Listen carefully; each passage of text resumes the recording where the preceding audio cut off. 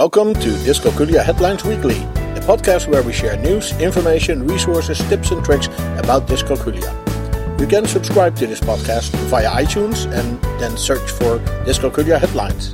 You can also find us on the web at dyscalculiaheadlines.com and then click on the podcast page. Dyscalculia in a podcast. ADHD and dyscalculia. Important when teaching or learning math. Clean air for better academic results. And individual differences in arithmetic. This is our podcast for week 1 of 2020, and we welcome Dr. Schroeder, the founder of Dyscalculia Services, to help us review the links from our website. Welcome and a happy new year to you, Very Dr. Schroeder. happy new year to you too. Yes. Happy calculations. Yes, we'll go into the new decade, and we hope that by the end of this decade, dyscalculia will be as known as dyslexia and dysgraphia. That would be fantastic. And to further that cause, we'll dive into our links and see what has been done over the holidays. And this talks about dyscalculia in a podcast. Hey, that is what we're doing here right now. Yeah. This is podcast in a podcast. Yes. Yeah. A fraction of a fraction, so to say. Anyway, talking is Katrina Hall. It's on the website by the Trumpet. And she talks with Robert, who also has dyslexia and dyscalculia. So it's actually where they interview a playwright who has written this play about dyscalculia. It's fantastic. Oh, that's interesting. I'm not aware that it has been performed anywhere yet, but it would be really interesting. And she's written in it in a biographical way. So this is a play about somebody who lives with this learning disability and what happens and so on, and also some funny. That would be great if they would have that scenes. in theaters, and if it would be like a tour thing, maybe for schools. Oh yeah, absolutely. That'd be super. Okay. Our next link is, and I think we talked about that before. It is ADHD and dyscalculia. So there seems to be a relation sometimes. Yes, we did talk about this before, and let me stress again, there are still some school districts who think that you can only have one learning disability at a time. One at a time. We want to keep it So organized please now. Yes. go to this link, print it all out, read it. This is from the Attitude website. They have fabulous information about ADHD always. And this actually says ADHD symptoms that complicate and exacerbate a math learning disability. And that is very true. I see that in my practice in a daily basis. So they give some stats here. 1/3 of the students who have ADHD also have a math learning disability, and vice versa. 1/4 of the students who are diagnosed with a math learning disability also have ADHD. Now, another thing is a family history. If you have a family history, close relative who has a math LD, your chance of having an math LD is 10 times more than in the general population if you do not have a family history of this. That is huge. Yes, that is absolutely huge. They go on talking about domain specific and domain general brain processes, and it's a absolutely informative overview that she starts to say if she goes to a conference about ADHD, she needs to stress, hey, they also have dyscalculia. If she's in a conference that focuses on learning disabilities, she says, hey, wait a minute, all those kids do not have only a specific learning disability, but also the ADHD. So there's a lot of overlap here. Okay. So she talks about specific symptoms also. One of them, for instance, is students with ADHD get bored more quickly than middle of the road students. Okay. And they get used to stimuli. They need a novelty all the time to keep their brain active. And it can actually be difficult for them to keep their attention up when they do repetitive tasks. Like, say, practicing math facts. And in fact, kids with ADHD sometimes get less accurate with the easier facts because they start to think it's boring. And now you ask them a more difficult question and they all of a sudden are more interested, they get more engaged, and they have a better score. That is surprising, yes. So the closer the activity is to rote memory, the faster they lose their interest. So this article has a lot more interesting points like these. It's really interesting to read, both if you are a parent of a student with learning disability, but also this has interesting information for teachers, tutors, counselors, and people who organize education. Great article.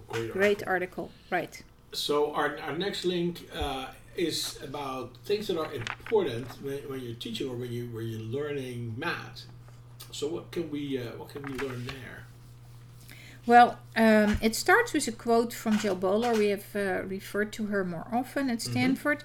And she talks about what do teachers need to know about teaching math. Well, it's not about the nitty-gritty details of how you multiply fractions, but more the general things. How do you approach this? Please go for strategy over speed and thinking over rote memorization. Now, okay, those are like the two fundamental building blocks when you start teaching math or when you tutor math. Right. It is strategy over speed. So forget your flashcards.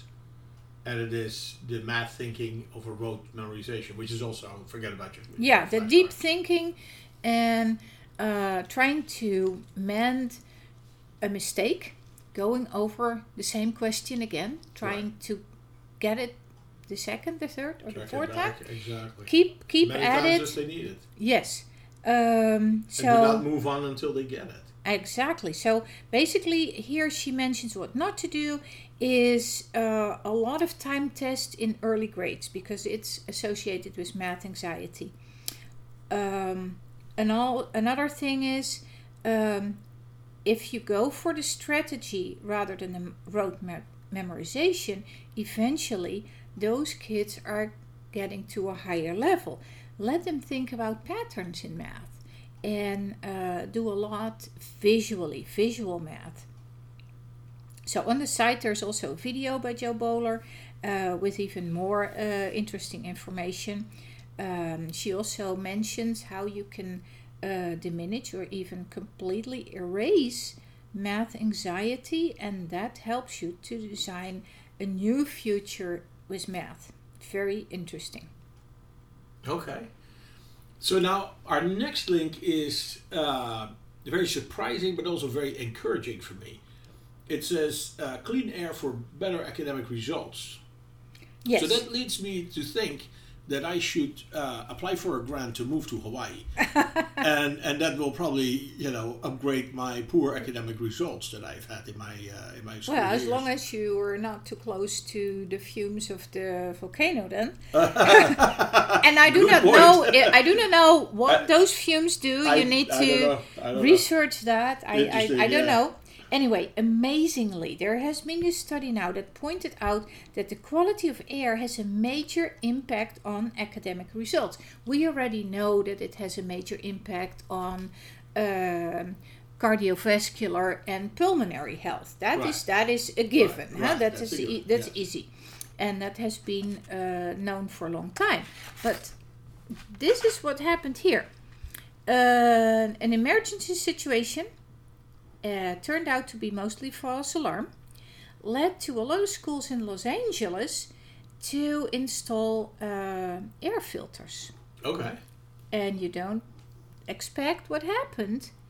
The test scores went up. They didn't change anything else. They had air filters. And That's it was amazing. a significant increase. The gains were even sustained in the year after that The emergency had subsided and the things were installed, and it didn't fade away. So they kept being ahead. So very Did they also interesting. keep the filters? I think so. Right. Yeah. So an interesting fact, and maybe a good reason for schools to control and to filter their air effectively.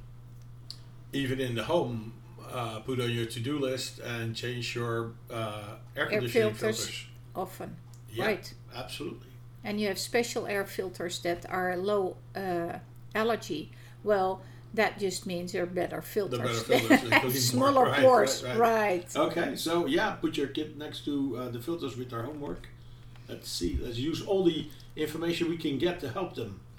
Now that brings us to our last link for the week, and it talks about individual differences in arithmetic. It seems to be huge, the differences. Yes, absolutely huge. So this is an editorial in Frontiers in Psychology, and they have Anne Dauker and Berthe Smit and Annemie de Zoete. So we combine knowledge from Oxford, Louvain or Leuven, they say in Belgium, and Ghent.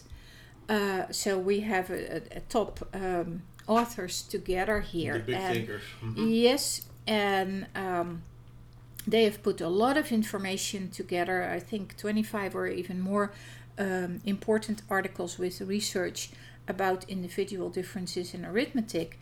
And stunningly, they noticed that an average British class of 11-year-olds is likely to have students who are 7-year levels away from each other, and they're in one group. Now, that asks a lot from a teacher. I think it's almost impossible. Yes. Now, this is an article that really gives you super good information. They also talk about the difference. How do those differences come from? Well, you can have domain-specific differences in their brain. So the centers that are specifically geared up to work with math. Mm-hmm. Domain general, obviously, if your attention span or your function. speed of information processing and very importantly working memory is lower, then that has a huge impact on your progress in math.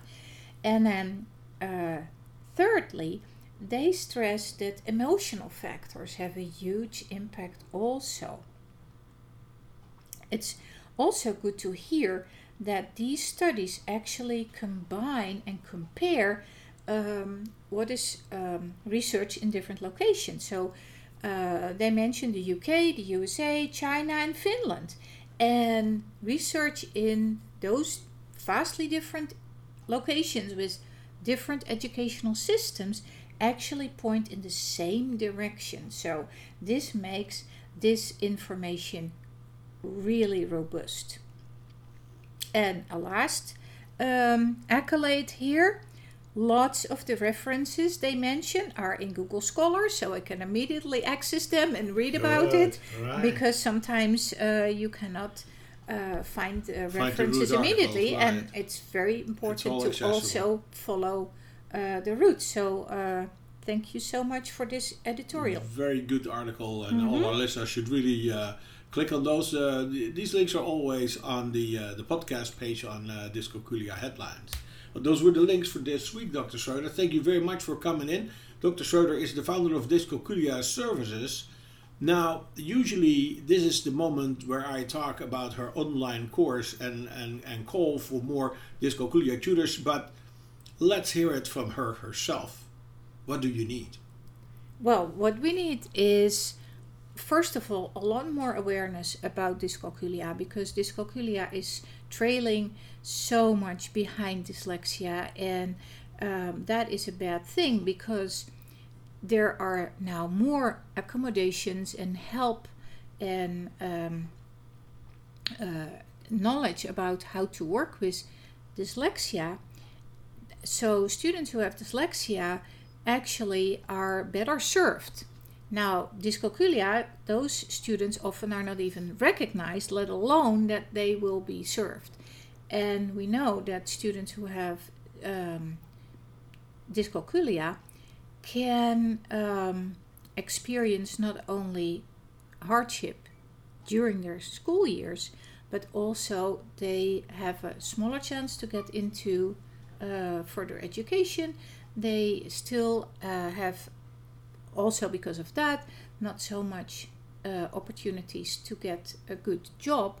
So this is really important, and this is holding back our economy in general. So we need to diagnose them more often, but we definitely also need to help them have specific tutors who work with those students.